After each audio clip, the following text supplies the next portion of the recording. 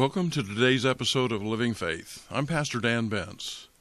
I've always enjoyed studying American history. I've always been fascinated by the many sacrifices that people in our history have made as they help shape this great nation that we live in.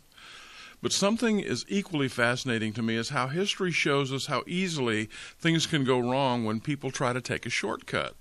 It was in the summer of 1846 when a party of 89 westward-bound settlers left Springfield, Illinois, and began what they anticipated to be a 4 to 5 month trek along the 2,170-mile-long Oregon Trail. A series of mishaps separated them from the other pioneer families who were traveling, and at Fort Bridger, Wyoming, it was suggested that they take a perceived shortcut that would shave about 300 miles from their journey to California. Well, at this point in their journey, they were tired, hungry, behind schedule, and so they decided to take what was known as the Hastings Cutoff, believing this detour could save them more than a month's travel time. They were wrong.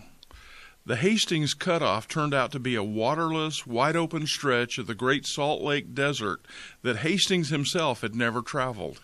He had simply wrote a guidebook based on the travels of John C. Fremont and determined that it would be quicker and easier than the standard trail. What Hastings didn't recognize was that Fremont almost died making that crossing. Well, by the time the Donner Party finally reached the Sierra Nevada mountains, the shortcut had cost them weeks. Winter was setting in, and an early snow fell, trapping the travelers. This is when the most infamous and deadly part of their tale began. When members of their party began to succumb to the elements and starvation, some among them resorted to cannibalism in order to stay alive. Rescuers from California attempted to reach the settlers, but the first relief party didn't arrive until the middle of February 1847, almost 4 months after the wagon train became trapped. Of the original 89 who began their journey in Illinois, only 48 survived to arrive in California.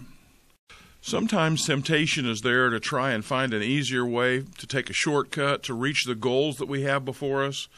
But most of the time, we'll find ourselves ending up disappointed because they just don't fulfill what they promise, and they end up being little more than wishful thinking. Think about it.